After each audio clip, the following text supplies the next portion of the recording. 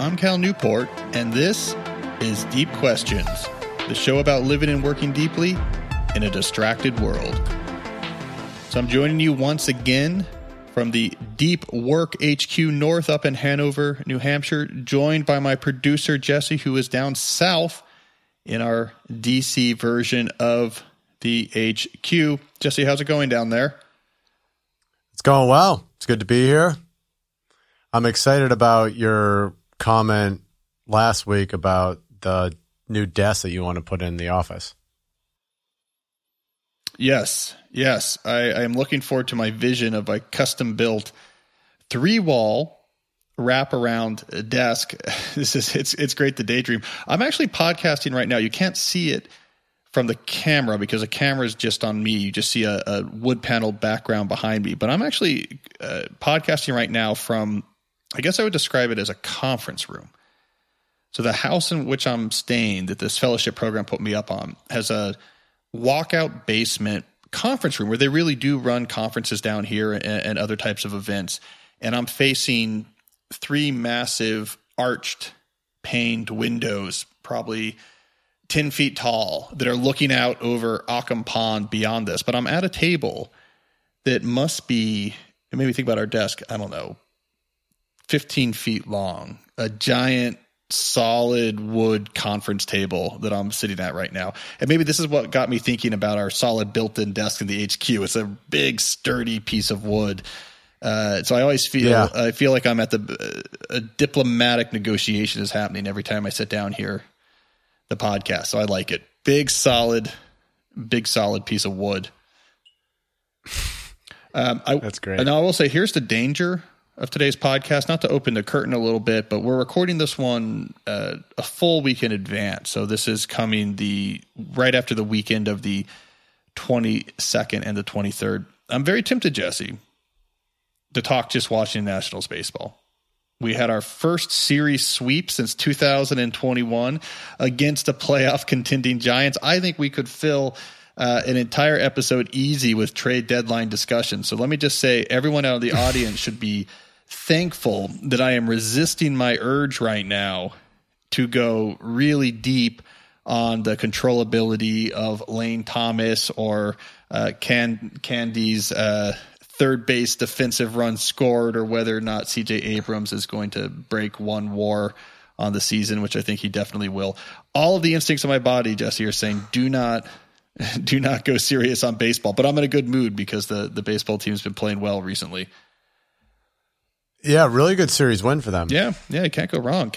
I still have not succeeded in convincing either the Lerner family or Mike Rizzo that they need deep work taught to their players to really get to the next level, and that the right way to teach this is to have the person who wrote the book be in the club box.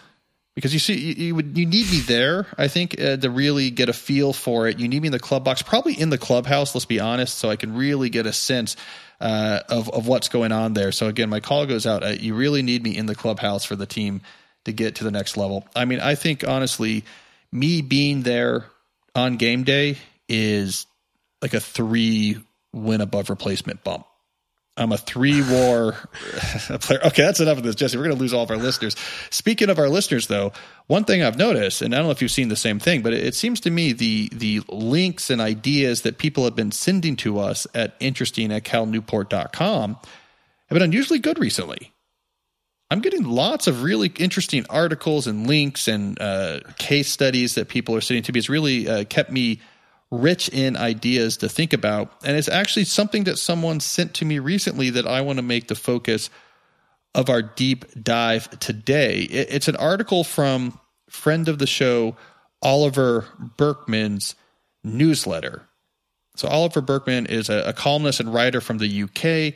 He wrote most recently 40,000, is it weeks? I always get it wrong. 40,000 Weeks, which is his time management for mortals. So it's this very popular book, rethinking time management about, we only have so much time.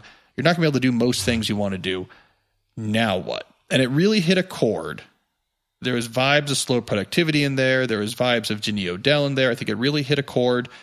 and has done very well. The paperback version is coming out in the US right around now, so certainly check that out if you haven't bought it yet. But anyways, he has a newsletter called The Imperfectionist, and he wrote recently about an experiment he conducted with his own time management, where he dealt with feeling overloaded by actually drastically cutting back how much he worked. So it's an experiment that really touches on the fixed schedule productivity strategy we talked about recently and the slow productivity philosophy more generally. And I thought what we would do is let's go through it. I want to go through his newsletter and react to certain pieces about why he did it and what he learned, because I think there is some lessons we can identify in that as well.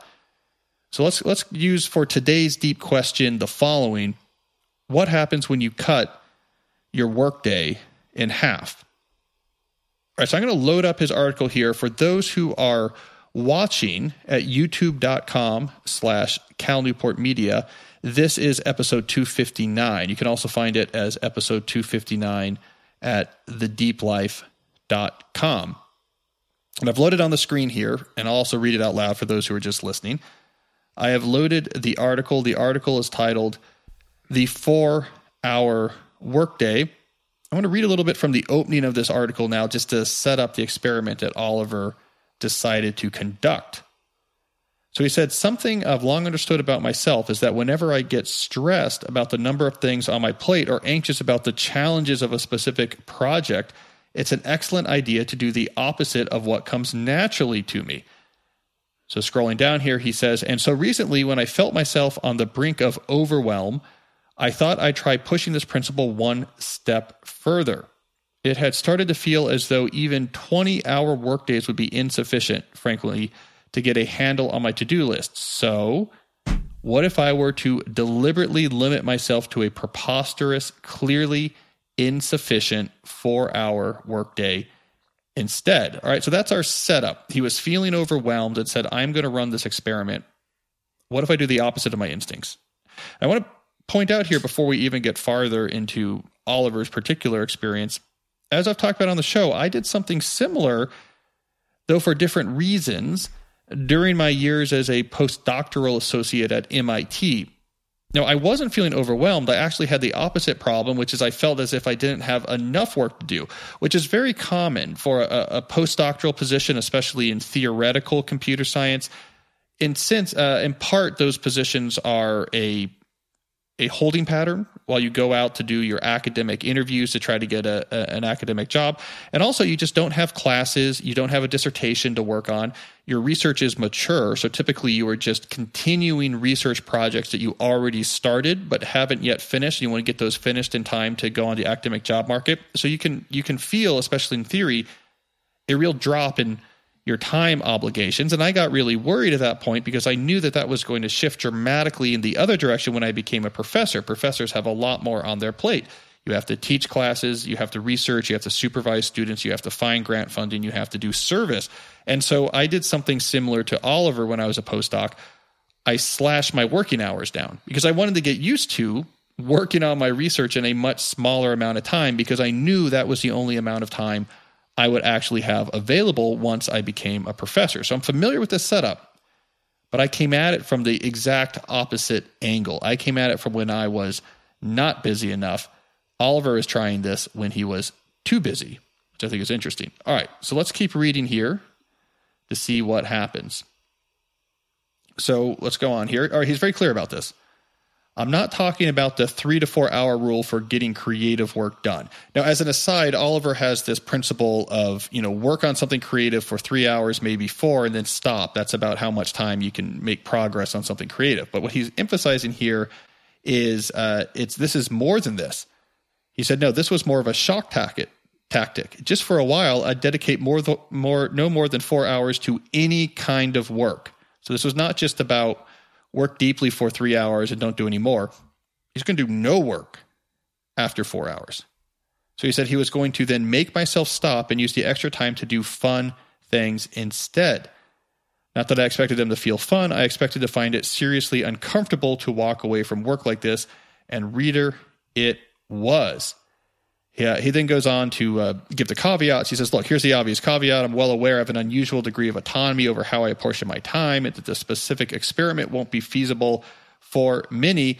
Though there's a caveat to the caveat, it's worth asking if you might have more autonomy than you realize.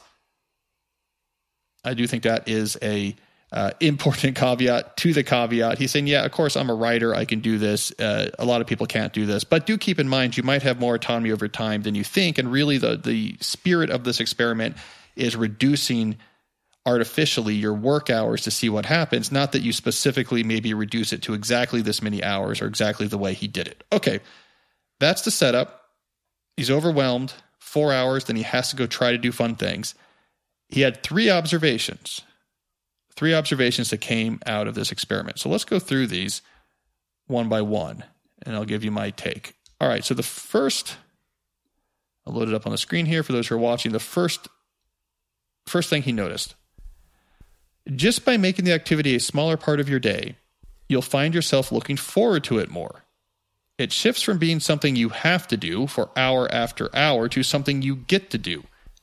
This chimes with the research of the psychologist Robert Boyce, quoted in 4,000 Weeks, who found that the most productive writers were those who made writing only a modest part of their schedules rather than letting it dominate. Motivated to return to it day after day, they produced more output over the long haul. All right, so this is a classic slow productivity principle right here. So he's saying when it comes to the deep stuff you do, when it comes to the skilled stuff you do, putting a limit on your time is not bad.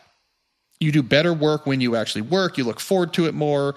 And over time, this quality output is going to aggregate into a quality final product. Okay, so this is classic slow productivity for high quality efforts. Slow but steady is how people produce masterpieces, not in frenzied burst of activity. So I think that's important. But what we're missing is, what about all the other stuff you have to do? It's not all just sitting there and writing. So let's keep going, get his second of three observations. All right, second, there's a palpable shift in your experience of agency, of being in charge of your life. It's easy for a major project or a long to-do list to start to feel like an angry god you must ceaselessly placate, and that the best you can hope for by the time evening rolls around is to have held it at bay for one more day. Even on the days you manage that, it's a horribly oppressive way to live. Radically restricting your hours flips this picture completely. Merely by deciding on strict limits, you're putting yourself in the driver's seat, which brings a totally different energy to the situation. Now, instead of resentfully grinding away or procrastinating in a stubborn attempt to defy your oppressor, you're choosing to dedicate time to the task. And 4 hours spent in this manner, I can attest, is vastly more effective than 8 hours spent in the other way. Well, here I think is an insight that is new to me and I think is a smart one, the psychology of your workload. Personifying your workload as an enemy against which you are essentially doing battle. So by saying, I am going to not just stop working when I'm just so exhausted it becomes impractical to do anything else, because that's the workload monster winning. Say, I'm going to choose when I work and it's going to be less than that. And now you feel like you're in charge. And Berkman is pointing out, when you feel like you're in charge, like you have autonomy, you bring a fresh energy to that work. It's something you're choosing to do. You are going to feel more motivated about how you work. Now, look, I've seen something similar to this back when I used to work with college students. When I would find college students, especially at elite schools, begin to have massive procrastination problems, almost always what was going on was a short-circuiting of their motivational system. If they were grinding, especially if the work was for classes, they didn't even sure why they were taking them. It was because they were pre-med, because their parents said they should be a doctor, and they're grinding. What would eventually happen is their motivational system would fry out. When their system fried out, they couldn't do any more work. Berkman gives us an interesting insight into understanding what's going on there. In some sense, it is your oppressor finally just crushes your spirit. So simply by saying, I have control, I'm going to work a lot, but on my terms, and not as much as I might otherwise do, you feel like you're doing this on your own motivation, that this is intrinsic instead of extrinsic motivation, and that's much less likely to fry your motivational system. You're much less likely to burn out. So I think that's a really insightful way of looking at it. By working less, you actually feel better about your work. And again, the results you produce might therefore end up not being less than if you had tried to put in more hours, something that he keeps coming back to again and again. All right, we got one last conclusion from Oliver here.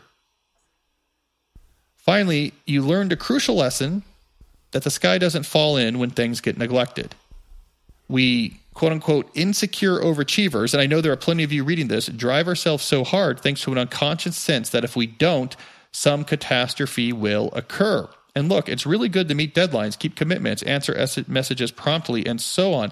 But for almost everyone in almost every context, it isn't actually essential in this existential life or death sense to do so. When you put a hard limit on your work hours, it's inevitable that on any given day, you'll fail to do everything you think needs to get done. In fact, that's true whether you limit your hours or not. The limit just makes it impossible to ignore. And what happens? The world doesn't end, which is liberating because it allows you to accept your finite capacities rather than living in fear of them, and because you get to spend less of your work time feeling like you're forestalling catastrophe and more of it making a calm, empowered choice about what would be wisest to prioritize. The miraculous result, once more, is that you end up neglecting less of what truly matters. So I think, again, we have some interesting psychology being brought up here. So he has this term, insecure overachievers, for this idea that I have to keep working because if I neglect something, it's going to be a problem. People are counting on me. They need this to get done. And so you push yourself longer hours to try to each night get to this place of, okay, I think I've taken care of every open loop. We see this a lot in inbox insecurity. This idea that if there's an email in that inbox from someone I work with that needs something, that's a problem. And so I got to empty out this inbox. I got to answer all these messages, and I have to keep checking even after the workday is over because it makes me really stressed that there's a message in there waiting for me. You see this a lot when you have interactions with people who are maybe new to knowledge work or aren't as inculcated in a world of knowledge work. And you will see this sort of desperate, quick responses to your messages that are almost always apologetic. And it's because they're still conceptualizing this communication like they would an in-person interaction. Oh my God, it's rude to ignore someone.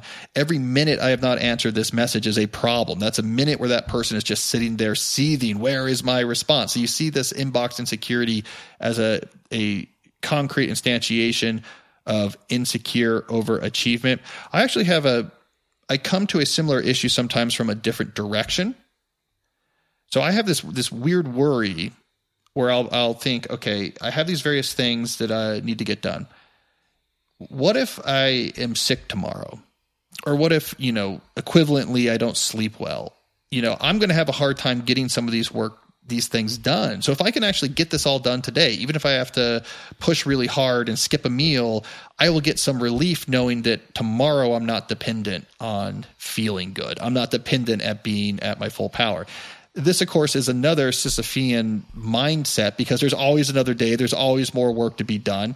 Days are short. Life is long. It's much better to say, let's just take each day as it comes and does a reasonable amount of work, and there'll be good days and bad days, but overall things will get built up. But it's very easy for me to think at the moment, if I could make tomorrow easier by working harder today, I'm going to get some relief. And of course, I get to tomorrow and then say, well, if I could make today harder to make the next day easier, then I'm going to get some relief. And the reason why you never catch up, of course, is that there's always more work you can pull in. There's always someone else with a message you could get back to. There's always another project you could initiate. So I think these subtle psychologies of overwork are all very interesting. There is, now that we're stepping back, okay, so we're stepping back from Oliver's article, there is an overlay I want to add onto this that he doesn't talk about, but we talk about a lot on this show, and I think it is really critical, and that is the overlay of workload management. So a lot of what happens when you add, let's say, a 4-hour workday, right? So you're adding an artificial limit. The reason why that works, like the reason why you don't, in Oliver's case, end up spiraling out of control, the reason why you don't end up with people constantly irate at you and on the phone is because all work limits, be it the 8-hour workday, a 10-hour workday, a 4-hour workday, they're all artificial. They're all just lines in the sand of this is how much time I have to work, and I stop working after this time is over. In almost every non-entry-level knowledge work job, there is way more available tasks than you'll ever have time to do. So you're always at some point drawing a line and say no more after this. This is why Oliver finds that his whole thing doesn't fall apart, because we're already implicitly doing this all the time when we stop working at 6 or when we stop working at 7 or when we decide, for example, that we're not going to work till 4 a.m. every morning. And all of this is possible. By the way, I do have a friend who does this, who will work to 3 or 4 a.m. most days, right? So you might say, well, wait, if I'm working till 7 p.m., like there's no more time to work, that's filling my whole time. No, you could be working many hours after that, right? So it's all kind of artificial where we draw these lines. And what happens is when we draw these lines is that becomes our implicit workload management system. This is how much time I have. If I have way more work than I can actually stay on top of in this much time, that's back pressure. And that back pressure says I'm going to say no to more things. I'm going to take some more things off of my plate. I'm going to spread out how long I spend to work on things. So the back pressure of your artificial work limits really determines what your workload is like. If you switch down to 4 hours, and you're able to get away with that. Let's say you're highly autonomous, you're not going to break the norms of your company. What's going to happen is that back pressure will just adjust your workload. If Oliver's stuck with 4 hours of work a day, give it 6 months, and you will see these implicit but notable shifts in what's on his plate because you adjust. I'm not able to keep up with this many things and I'm working this many hours. So I said no to this. I took this off my plate. I'm spending twice as long for this. You would adjust to that new workload.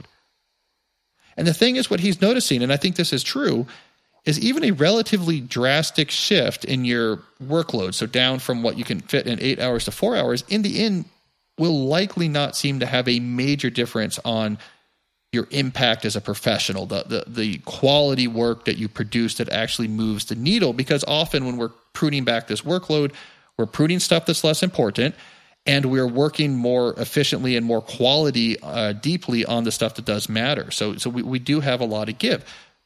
So why don't we see more experimentations like this? It's typically norms.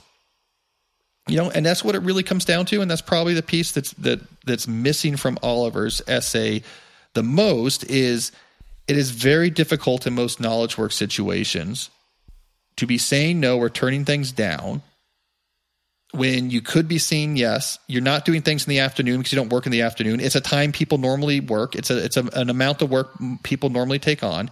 It is very hard to walk back from that. So norms will drive us towards your workload, level of busyness, the schedule you use should fit something we're more or less used to. And so we end up with a particular artificial limit around 8 or 9 hours, which is okay, but kind of stressful depending on the work, even though it could be much less, just like it could be much more. Now, of course, my answer to all of this, and it's hard, but my answer to all of this is we should just move workload management away from the implicit. We should move it away from just the outcome of back pressure on your time limits, and then that just leads you naturally to say no to more things. I think we should just be much more explicit with workload. How much should you be working on? What are you working on? When is that due? This is a reasonable load. You're not going to put something else on it. And we can tune that up and down. And that should be something negotiable. That should be something you could say, here's the salary ranges for this job, depending on which workload you're comfortable with. And I can come in and say, great, you know what? I have some young kids at home. I'm going to do this 4-hour workload, and we actually manage it that way, and it's somewhat less money, but it's worth it, and then I can tune it up later in life. I think workload management should be explicit, but outside of a few small knowledge work fields like software development, we do not do this. And I think that's ultimately my takeaway message is this whole piece gets to the way that we implicitly deal with our workload right now, which is just, I don't know, I'm out of time, I feel like I can't fit anymore, so this back pressure will lead me to change my habits. It should not be so implicit. It should not be so emergent. We should have a better way of keeping track of what are you doing and how much you want to do, and use that to not only prevent overload, but to allow us to fine-tune this in ways that it has a more diversity of loads and is a lot more sustainable. It's not the sexiest of topics, workload management, but I do think it's actually at the core of a lot of what a lot of people care about inside knowledge work. It's at the core of a lot of the sources of unhappiness that I think people have in their jobs these days. So there we go. Oliver, thank you for that enlightening article. I'm jealous. I'm thinking about, I would like to do something similar. And I think you let us hit on some really interesting points 4 hours. You kind of work similar hours anyway, right? I mean, it's hard for me to say because I guess if you don't include your teaching stuff. Yeah, because I have multiple jobs. So, I mean, if I focused on any one job, if I was just a writer or if I was just a professor, I'm probably already doing something like that. A reduced work day compared to what my peers are doing, and it helps me manage my workload, and it improves the quality of what I work on. And actually, I think most people don't notice. So I think you're right. If you pull out my individual jobs, you see I'm doing something like Oliver is doing, and I do fine. No one really notices. It does work out okay. Mm-hmm. All right. So I pulled some questions that all, I would say, roughly have to do with work, the amount you work, the trade-off between work and going off to have fun. So sort of all within the same Berkman style. How do I control my work and my workload and its relationship to other parts of my life? Before we get to that, though, I want to briefly mention one of the sponsors that makes this show possible, and that is our friends at Shopify. Shopify is your no excuses business partner. You can sell online without needing to code or design. Bring along your best ideas, and Shopify will help you open up shop. It makes it easy for you to show up exactly the way you want to. You can customize your online store to your style with their flexible templates and powerful tools. They have new AI-enabled tools powered by Shopify Magic to instantly write compelling product descriptions. Once you start selling, Shopify makes getting paid simple by instantly accepting every type of payment. Shopify now powers 10% of all e-commerce in the U.S. And Shopify is truly a global force powering Allbirds, Rothy's, and Brooklinen, among millions of other entrepreneurs of every size across 170 countries. Jesse, I've long said this. If and when we open up our Deep Questions with Cal Newport shop, for sure Shopify is how we would do that e-commerce experience. I mean, I know so many people who are running their merch that goes along their online media companies through Shopify. It's got that great checkout experience. You can make it look just like you want. It takes all of the different credit cards and payment sources. It helps you with all of that. So we have our e-commerce partner, Jesse. We just need to figure out what our merch is going to be. I think that's the hard part. Shopify also does a good job of pre-populating your existing information, like your name and your address and stuff like that. Yeah, because it makes it less friction for the buyer. It's common across all the different Shopify sites. So if you've shopped at any Shopify site, when you come to the Deep Question store we're going to open, it knows your information and it can plug it right in. So I do really appreciate that. So sign up for a $1 per month trial period at shopify.com/deep, all lowercase. Go to shopify.com/deep to take your business to the next level today. That's shopify.com/deep. I also want to talk about our friends at Cozy Earth. I have to say, of the things I am missing most being up here in New Hampshire is our Cozy Earth sheets from back home in Tacoma Park. I've mentioned this before on the show. My wife and I love their sheets, so much so that we had one pair they had sent us, and we really were depressed the weeks where we would switch, wash them, and we'd have another pair of sheets on the bed. So we bought more. So we went and bought more so that we could always have Cozy Earth sheets on our bed. Incredibly comfortable, temperature regulating. I'd never had fancy sheets before. This made me into a believer. Now, here's the thing. If you try it and you don't agree with me, well, A, that means you're wrong and a heathen and a barbarian, and I don't want to know you. But also, they will refund your purchase price, plus shipping, no questions asked. They'll give you 100 nights to try them out. That's right, 100 nights. They'll make that type of guarantee because they know it's great. There's a reason why this brand has made Oprah's favorite things 5 years in a row. It's really comfortable sheets. They're made from viscose, a product of bamboo, so it traps less heat, but it's still very soft and comfortable. Great sheets. So here's the good news. For a limited time, you can save up to 40% on Cozy Earth. Go to CozyEarth.com, that's COZY, CozyEarth.com, and enter the promo code questions at checkout. That's with a space, deep space questions at checkout, and you will save up to 40% now. That really makes a difference. You definitely want to use a discount code. So if you want to try Cozy Earth Sheets for 100 nights, try it for 100 nights. And if you don't sleep cooler, send them back and ask for a full refund. But to get that discount, you have to go to cozyearth.com and use that promo code Deep Questions. We probably could have just brought these, Jesse. I probably should have just brought our sheets up here. I didn't think that through, but I do miss them. I was actually thinking that while you were talking about it. Yeah, I know. Well, whatever. But you had a lot of things to bring. Camera equipment, Exactly. Yeah. I got a lot to do. I got all these lights. Kids. That's another thing I had to bring, which took up a lot of space, it turns out. All right, anyways, let's do some questions. Who do we got first? All right. First question, Natasha from New York. I was hoping you can spend more time elaborating on what the celebration bucket may include. In one of the most recent episodes, you mentioned hobbies, but do you also include actual celebrations like birthdays or graduations or even vacations? Yeah, celebration is maybe not the most descriptive term, but let's just step back and set the stage. So our old way of conceiving of cultivating the deep life just focused on these buckets. Identify the different areas of your life that matter and overhaul them one by one, supported by habits. One of those buckets we would often give was celebration. That was one of the example buckets. Now, if we want to put this into the context of our deep life stack, the new way we think about cultivating the deep life, these buckets or areas of your life are relevant in the final layer of the stack. That's the vision layer, the layer in which you plan for the remarkable, and it's where you take different areas of your life and try to overhaul them in a remarkable direction. So that's how this maps onto our new way of thinking about the deep life. Celebration, that term was being used because it started with a C.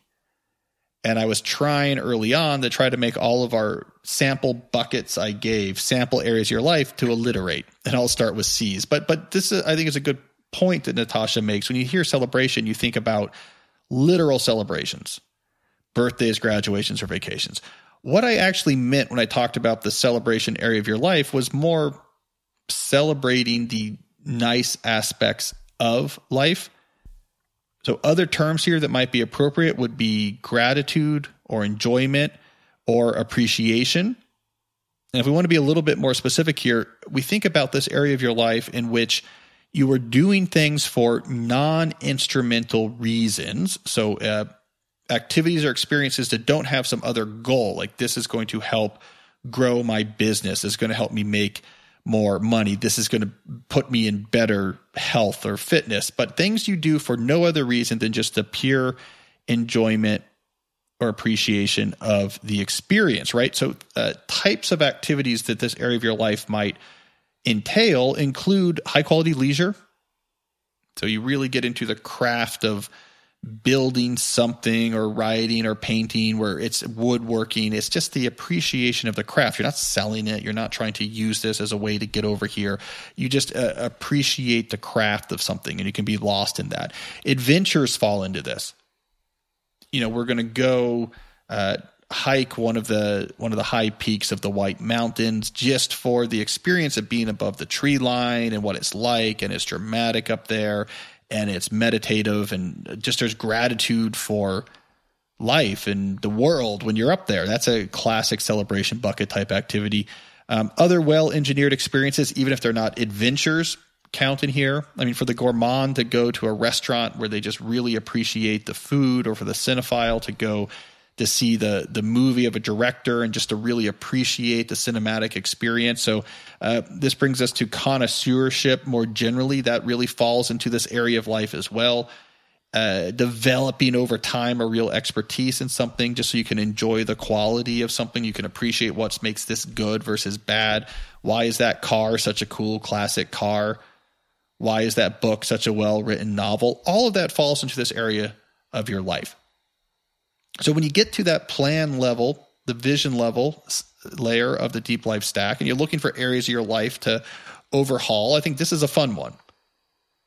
It's how can I inject into my life in some really intentional ways much more of this really just sort of appreciating non-instrumental quality experiences. And I think this is a good one for almost every phase of life, right?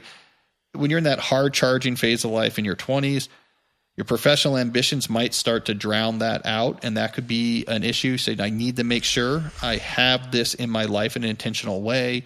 Having kids can kind of push this out of your life at first, and you really want to try to claw it back into your life as soon as you can. There's sort of the upper middle age malaise as your kids are getting older and you're sort of ossifying in your career. How do I inject something new I'm learning how to do, something new I'm mastering, the adventures I'm going on? I'm thinking a lot about this now. I'm trying to think about how to get more of this in my life as I leave that, okay, I have a bunch of young kids, all hands on deck stage, to having a little bit more breathing room, being able to do things with them, just moving on in my career where it's more stable. This is definitely an area when I get that layer of my stack each year that I'm starting to think about more. So I think celebration is probably not the right term anymore. Let's now say when you get to the deep layer stack, the one area of your life that you might think about is, we could call it quality or enjoyment.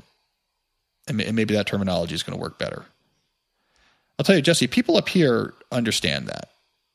By up here, I mean New Hampshire. I think especially because two things. The winters are hard and the summers are beautiful.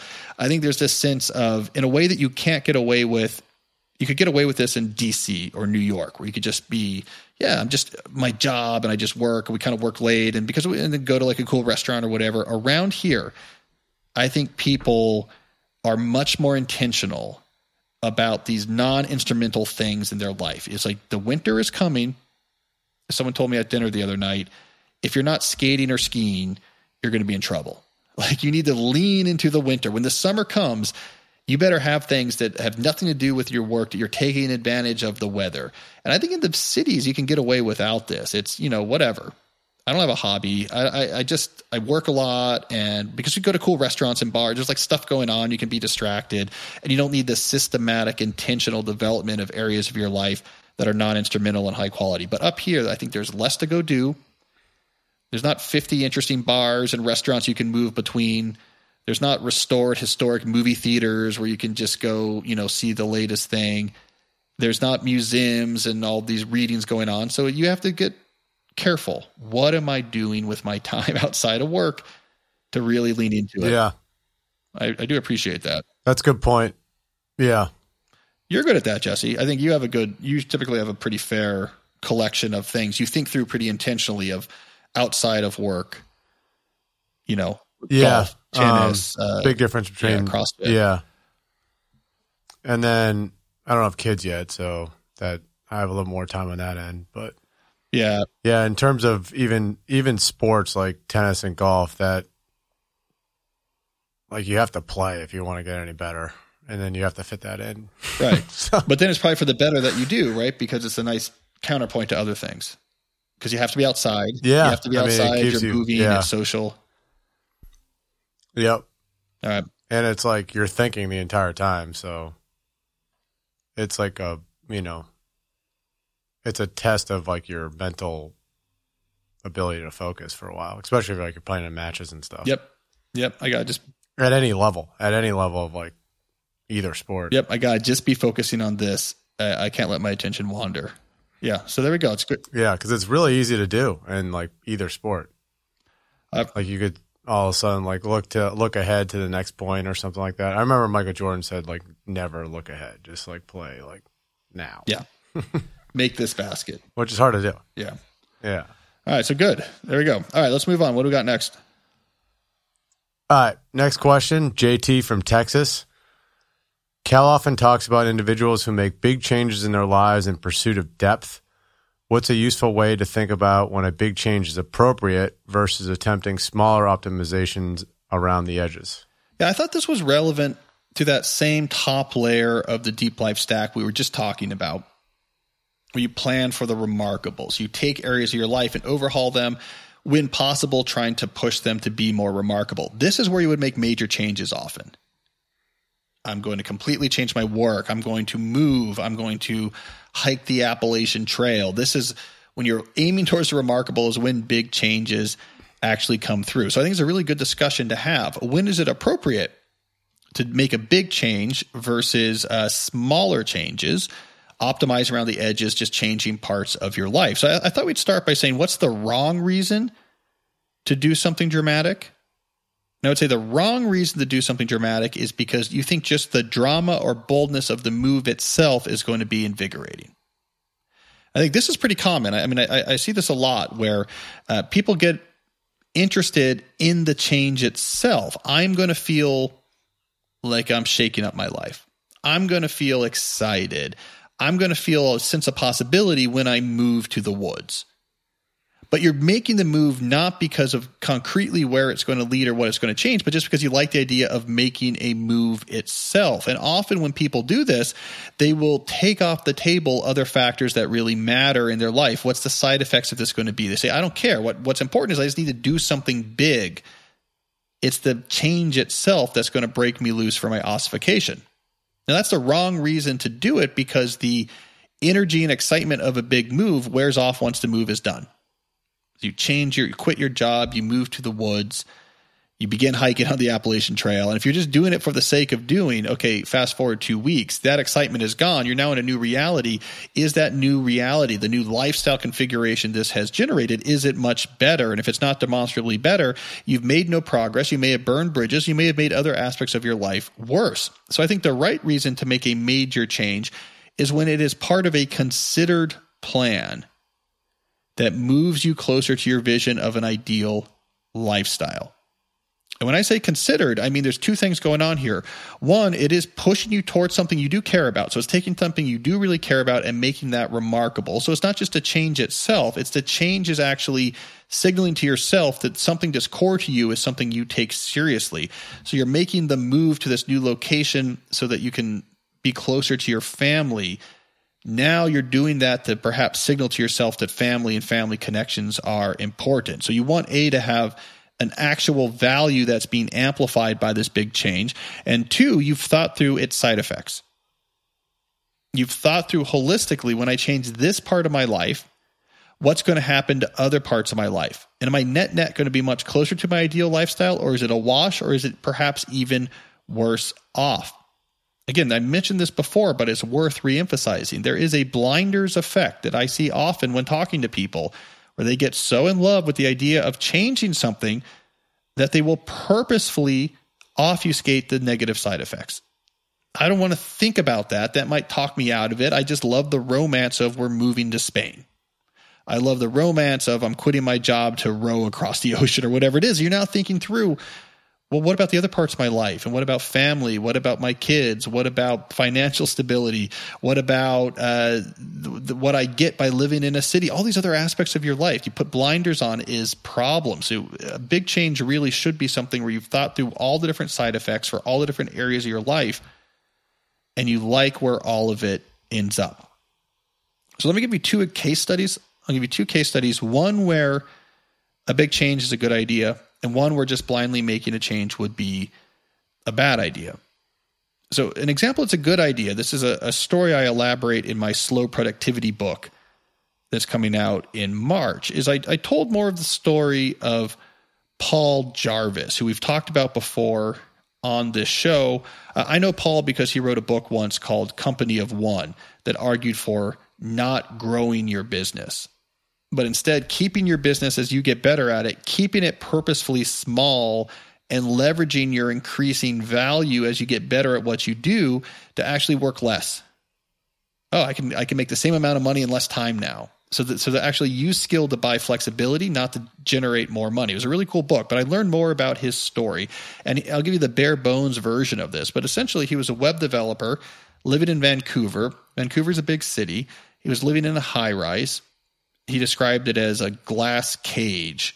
So just up in this high-rise is expensive real estate, working really hard to try to pay the rent.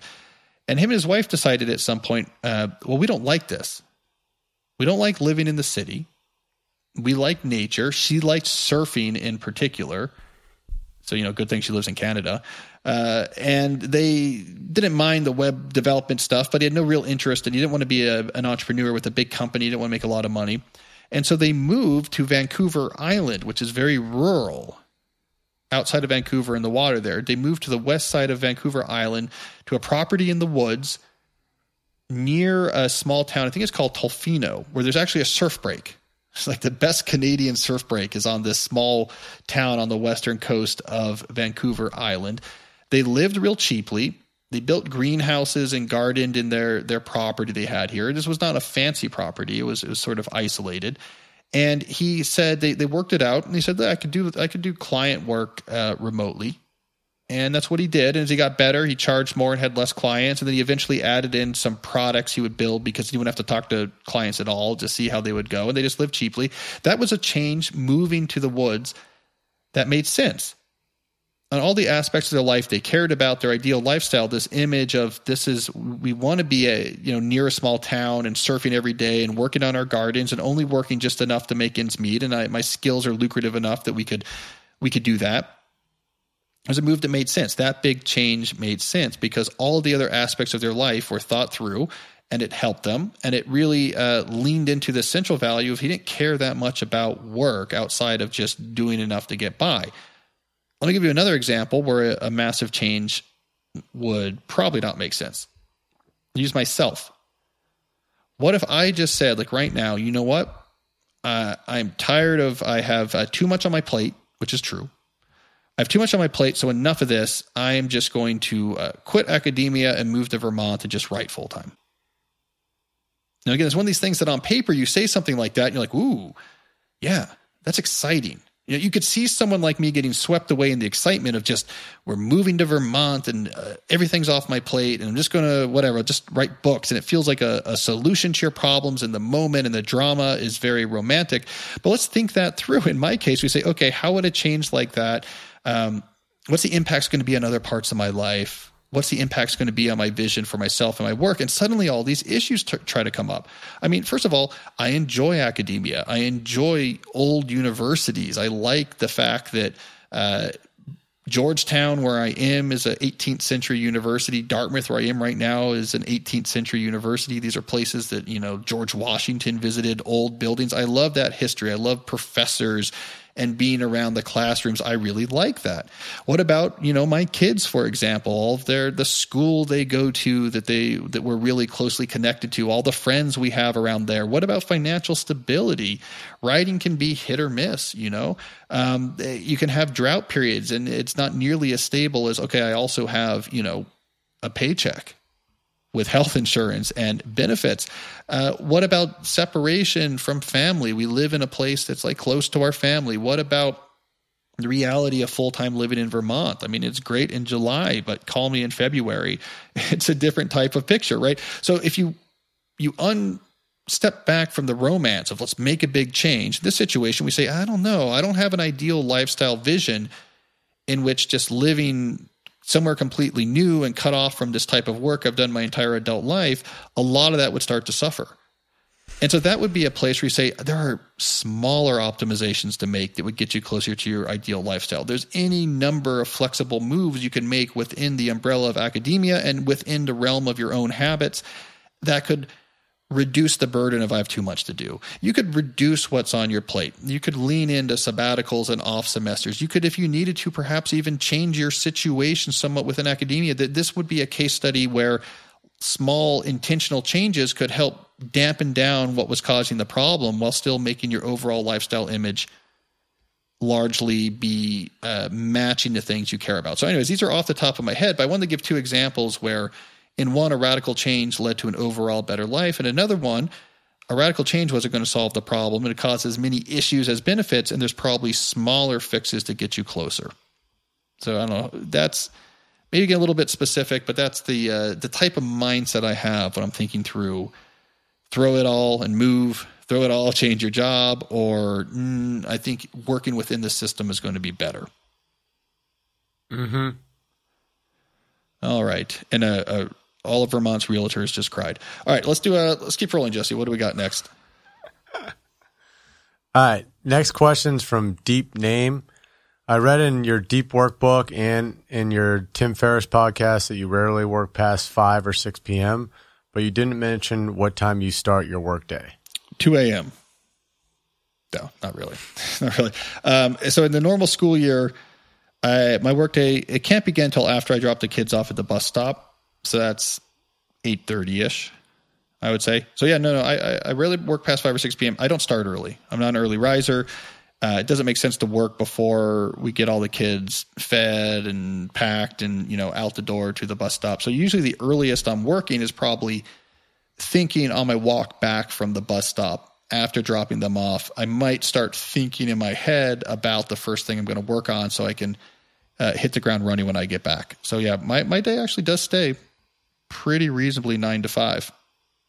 All right. Picking up speed here. Who do we got next, Jesse? All right. Next question. Buzz from Vancouver. I'm 35 and live in Vancouver and work as a communications manager. I live a very fun, lifestyle-centric life centered on outdoor sports. The problem is that I'm only managing to save small amounts of money every month, but every time I research the next pay grade in my profession, it entails more responsibility in the management of bigger teams. I'm not saving enough for retirement, but I don't want to disrupt my current lifestyle to do so. Well, there's 2 levers you can push here. So one lever is to spend less. All right, you reduce the cost of your lifestyle, and therefore you're able to save more of the money that you are already making. Other related sub-paths in this general journey would also be to generate other sources of passive income. So this could be a situation where you rent out the house you currently have and buy a different, cheaper house, and now you have that rental income. All of these type of things, you could probably find more specific examples in the FIRE community, FIRE, Financial Independence Retire Early. They are all about reducing their expenses so that they can save much more of the money that they're actually making. Now, what you would be talking about here in the FIRE community would probably be what they refer to as fat FIRE, because your goal here is not necessarily, I want to save a huge amount of money very quickly and retire in 10 years. Your goal here is just, I want to make sure that I'm saving enough money from my job, not that I want to retire early, but that I can retire when the time comes. So fat FIRE is what they refer to as you do cut your expenses back so that you can save an unusual large percentage of your salary, but you're not trying to save 75% of your salary. You're still living a relatively full life. It's not this sort of Spartan, let's really batten down the hatches and not spend any money lifestyle. So that's probably where you would fall. You would check out Mr. Money Mustache would be a good source. Maybe check out the Frugal Woods. That's another good source. I think right now the Frugal Woods, who actually don't live far from where I am right now, neither of them work full-time jobs anymore. They use their house from Cambridge, right outside of Boston. They kept that house and they rent it. And I think they're living largely off of that rental income and Liz's freelance writing income. So, they're living very cheaply. So that direction you would check out FIRE. The other direction is to make more money. Now, of course, what you're saying here is, well, to make more money, if I just kept going to my current job path, the next level up is more work and more responsibility, and then I can't do this other stuff I love about being in Vancouver. I can't do all the outdoor sports. All right, so you have a couple options here. One, you can throw at this issue of gaining more money but not wanting to give up too much autonomy. You could throw much more advanced self-management, self-organization tactics. So you could throw at it pure Cal Newport, multi-scale planning, hyperactive hive mind busting processes. I mean, you could just come at it. I know how to organize myself and my work. So even though you add more responsibilities, I can still keep control of my schedule in a way that I could still do the fun outdoor activities. Now, you might be surprised by what you can get away with. Most people are really bad at this. If you're not really bad at this, then you might gain a lot of autonomy over your work. The other way you could make more money without losing your autonomy is to say, I have to be more creative than just simply what's the next promotion at my particular job. And there you need to start thinking about career capital theory, the type of thing I talk about in my book, So Good They Can't Ignore You. Right now, there might not be another option for you other than just taking the next rung up and having to manage teams. But is there a skill you could develop that is sufficiently rare and sufficiently valuable that it would give you enough leverage that you could shift your situation to be more money without having to give up a lot of autonomy? Is there a skill you could develop that would allow you to, let's say, trade more accountability for accessibility? Judge me on my work, and I'm going to do this work at a high level because I'm really good at this now, but you're not going to expect accessibility. You're not going to expect I can reach you at any time. It's instead going to be, we'll see what you do good work. As long as you're producing good work, we don't care that you're not available at 3 on Thursday because you're out mountain biking. So career capital, that is building up rare and valuable skills, can give you leverage for a lot more creative ways forward. So we have 2 different directions here. You can spend less, and there we said, look at the fire community, especially the fat fire community, or you could make more without unnecessarily giving up more of your autonomy. And there you're going to want to care about being better organized, about how you manage your obligations and attention, and also thinking about career capital theory, building up skills that you can then cash in for gaining more autonomy. The right answer is probably some sort of combination of the 2. So probably what you're going to want to do is think through your finances more carefully, find some ways, and again, the fire community will be very helpful here to increase the amount of money you're saving, to maybe generate some other source of passive income that can all go towards savings. And then mix that with some sense of how do I make more money without giving everything up? And again, some notion of I'm more organized than most people, or I'm working now very intensely on skills so that 3 years from now I can change my situation into one that is going to allow me to have more options. I can make more money without having to completely give up my autonomy. I would look at both of those paths at the same time. If you're serious about both those paths, you will find some combination where I think you're going to feel financially pretty secure and still be able to do those other things you care about. And the main thing I appreciate here is that you are looking at the full lifestyle holistically. And you know, for you right now at your stage of life, these outside sports, these adventure activities are a key part of what earlier in the show we used to call the celebration bucket, and now we said we should rename to something else. That you know that's important, and you're trying to build a lifestyle that includes that and includes work. This is what this more holistic, lifestyle-centric planning looks like. You're trying to make changes where pushing this doesn't drop this, or we can improve this while not hurting this. And I think it's a great example of exactly those types of trade-offs. All right, so what I want to do instead of a final question is actually a case study. This is something a listener sent in, and it felt very relevant to the type of issues we've been talking about on the show. So let me read this here. I'm obfuscating a little bit, obfuscating a few details here because I don't know how much anonymity is being expected. So I obfuscated a few details here. All right. So here's the message, and I'll read this here. I am the quote-unquote exhausted professor from episode 197.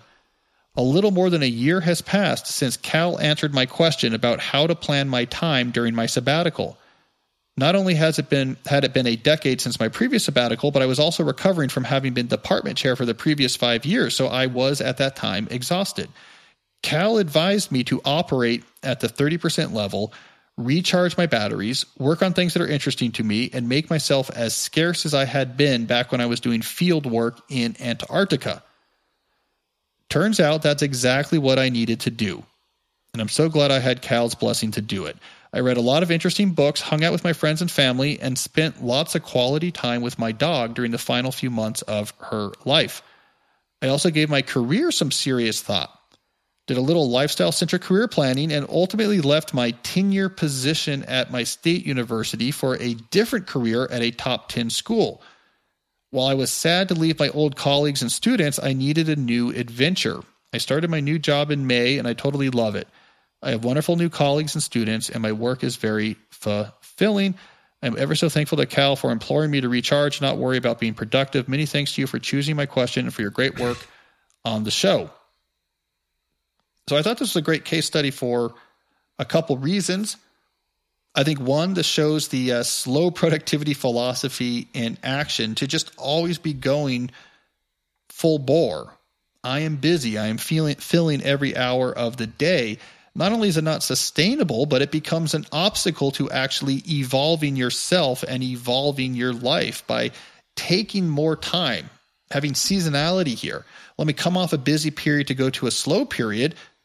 This listener was actually able to gain the insight needed to not only recharge, but make some interesting career decisions, to do a really thorough lifestyle-centric career planning analysis that led her to leave tenure, to take another type of job in academia, which she's really liking.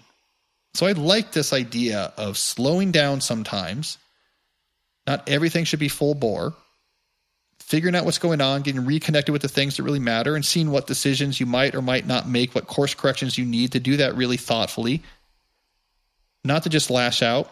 Not to just in year 5 of your department chairmanship to say, you know what, enough of this, I'm quitting and moving to Vermont. And saying, okay, hold on a second. This is almost over. Then I have a sabbatical. Let's give this some space. Let's slow things down and think more critically about what I want to do. And recognizing in general that life is long, days and seasons are short.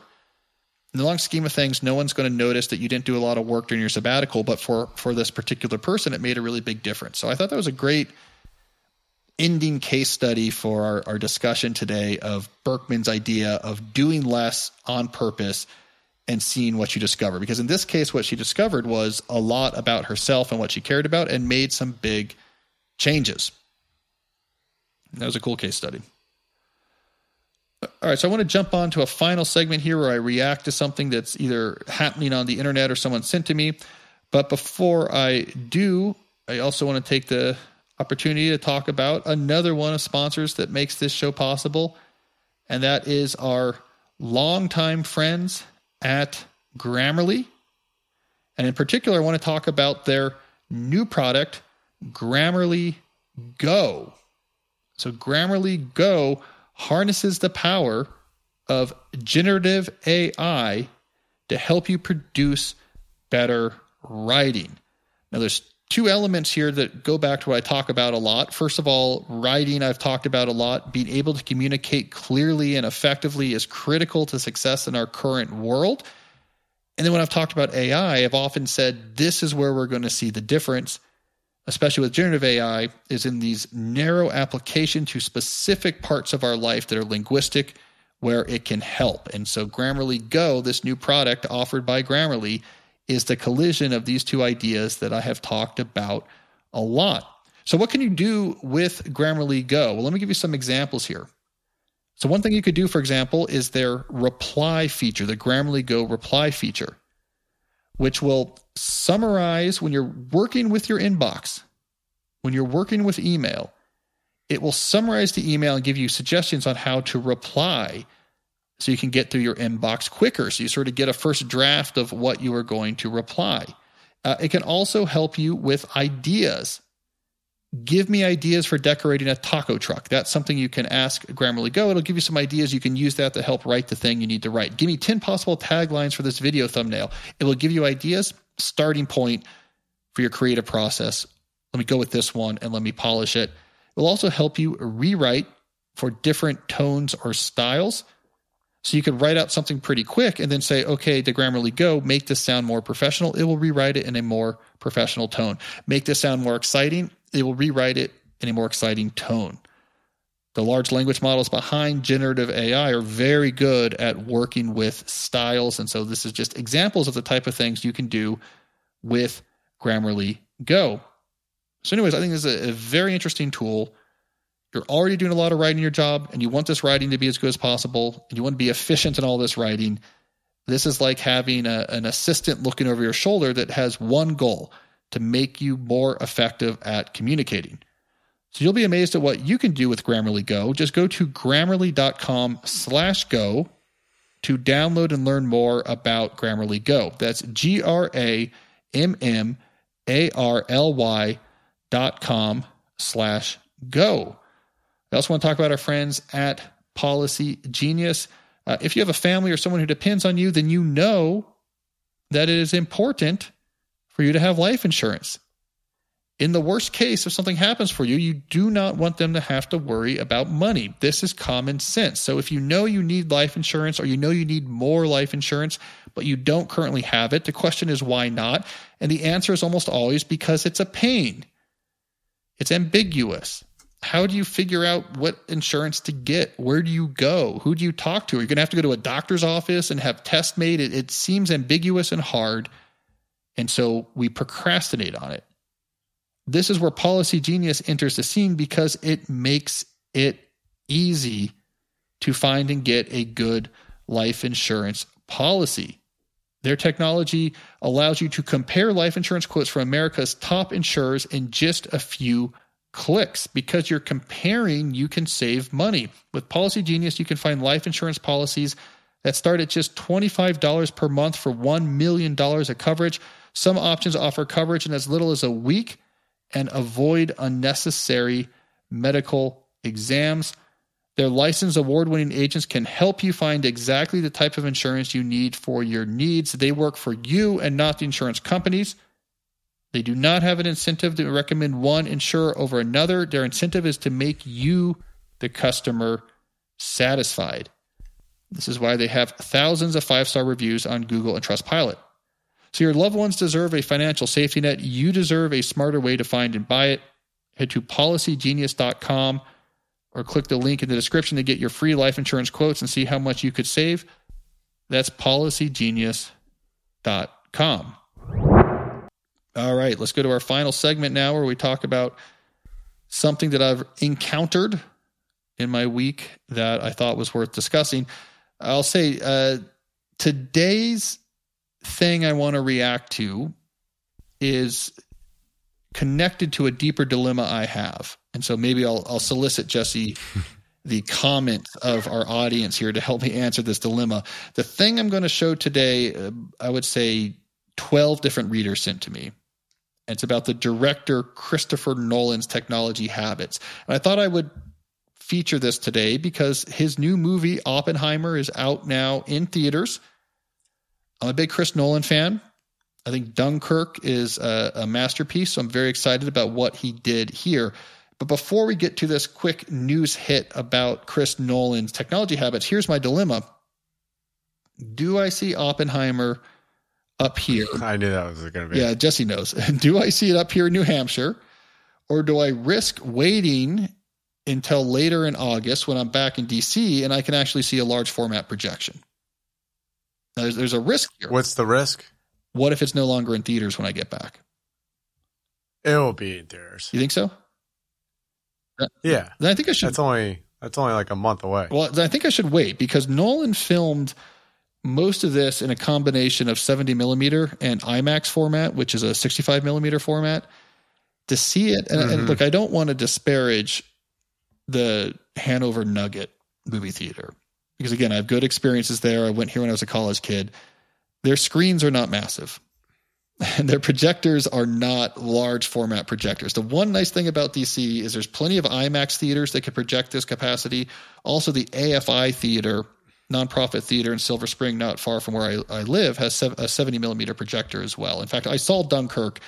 When I saw Dunkirk for the first time, I went to see the 70 millimeter projection. So Oppenheimer is filmed in large format. So this is what I'm trying to weigh. Is should I risk that it'll still be playing? I'd wait. I'll wait. Okay. If it's out of the theaters though, Jesse, I'm going to be upset. If I get back, you can fire me. Yeah. Like Mad Dog with Steve Torrey. Just like Mad Dog and Steve Torrey. I'll be like, Jesse, you're out of here. Now, what we'll have to do after we convince the Washington Nationals that deep work consulting is worth 3 wins above replacement for their season, we then have to convince Chris Nolan and his team that deep work is somehow going to be critical to their work. And then I'll be able to go see a print with him in his personal projection room. Yeah. All right. So I was thinking about it too. If you get the Nats job and, they want you there, you have to get there early so you have plenty of time to read. So you could read for 90 minutes before you have to do your thing. I want to be up in the owner's box reading, having a cigar with Mike. And then it's like time for me just to get the team kind of fired up. I'm telling you, I'll hang out with Charlie Schloes and Dan Kolko. It'll all be fun. All right, let's get to this actual news item. By the way, you can chime in if you think I'm making the wrong risk in waiting to see Oppenheimer in large format. But I'll tell you, I looked it up. The nearest IMAX to Hanover that I could find was an hour, 20 minutes. So it's another issue with living up here full time. You got to have your large format. All right, so let me show you this small thing I found. I've actually written about this before on my blog, but this is just an honor. This is in honor of Mr. Nolan. A lot of people sent this to me. All right, this is from the Hollywood Reporter. I'll load it up on the screen here. So here's the article. It's about Nolan from mid-July. The headline is, "This can't be safe. It's got to have bite. Christopher Nolan and cast unleash Oppenheimer." The director and star Cillian Murphy, Emily Blunt, and Matt Damon on the stakes of making an R-rated 3-hour CGI-free summer flick about the godfather of the atomic bomb. It's got to be beautiful and threatening in equal measure. This is why I have to see this thing in IMAX. They actually built a practical, it's not actually an atomic bomb, but the bomb explosion is real. They built from scratch a 65 millimeter black and white camera, which did not exist, a black and white IMAX camera. And then they a super high speed camera of the same type they had originally developed for the Trinity test in Los Alamos. So a camera that can record at super high speeds. And they did a real massive explosion and really filmed it with this camera they built from scratch to simulate the cameras they used to record the original atomic explosion, so they didn't have to use computer graphics. It's all really cool. But here's a quote. I don't know where it is in the article, but I do have it just written down in my notes. So later in this article, there is a quote. Let me see. I think I wrote it in here. Here we go. All right. So later in the article, and I'll stop the sharing here. There's a quote that reads, "It's not just in his filmmaking that Nolan prefers to rely on analog methods. He doesn't use email or carry a smartphone. And when he writes his scripts, he does so on a computer that isn't connected to the internet. My kids would probably say I'm a complete Luddite," he says. "I would actually resist that description. I think technology and what it can provide is amazing. My personal choice is about how involved I get. It's about the level of distraction. If I'm generating my material and writing my own scripts, being on a smartphone all day wouldn't be very useful to me." That is, of course, music to my ears. I think there should be many more professions in which that's really normal. You say, why would I have a smartphone? I'm training. I'm an elite athlete. Why would I have a smartphone? I'm a full-time writer, and that's only going to get in the way of what I do. I love those types of examples. I think the more we see people doing incredibly focused activities where they're intentional about their technology, the more we'll see that bleed into maybe less attention-catching roles. We'll see more of that bleed in from movie directors, and we can have more of that in just your life as an executive or a teacher. But mainly it's just cool, and I think Chris Nolan is cool, and I think his movies are cool, and I love the fact he doesn't use an internet-connected computer, and he doesn't own a smartphone, because he's trying to build $300 million movies. He doesn't have time to be following the latest sort of attention economy distraction. So Nolan, good for you. I'll have to find another way to convince you to hire me to come watch Oppenheimer with you in person. I can't email you, so we'll try to go through your people, but don't worry. Jesse's on it. He'll work it out. And if he doesn't, I'll fire him. All right. That's all the time we have for today. Thank you, everyone, for listening. We'll be back next week with another episode of the Deep Questions podcast. And until then, as always, stay deep. Hi, it's Cal here. One more thing before you go. If you like the Deep Questions podcast, you will love my email newsletter, which you can sign up for at calnewport.com. Each week I send out a new essay about the theory or practice of living deeply. I've been writing this newsletter since 2007, and over 70,000 subscribers get it sent to their inboxes each week. So if you are serious about resisting the forces of distraction and shallowness that afflict our world, you got to sign up for my newsletter at calnewport.com and get some deep wisdom delivered to your inbox each week.